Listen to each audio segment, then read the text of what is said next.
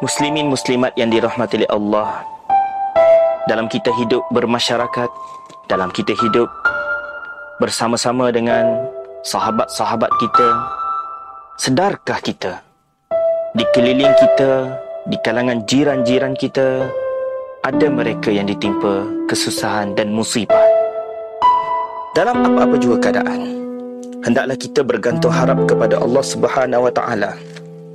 Di antara doa yang diajarkan oleh junjungan Nabi SAW apabila seseorang ditimpa musibah, Nabi SAW menyebut, apabila di kalangan kalian ada yang ditimpa sesuatu musibah, maka katakanlah, Inna lillahi wa inna ilaihi raji'un.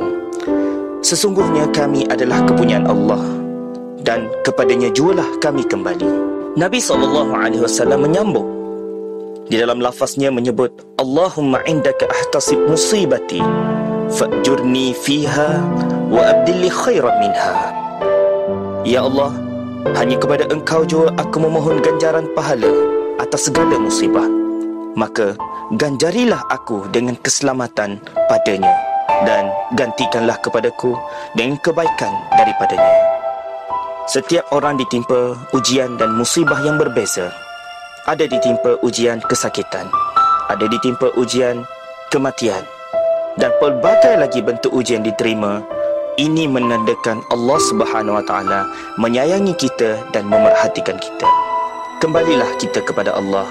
Janganlah kita meninggalkan apa yang disebut oleh Allah Subhanahu Wa Taala di dalam Al-Quran dan apa yang disuruh oleh junjungan Nabi Muhammad SAW.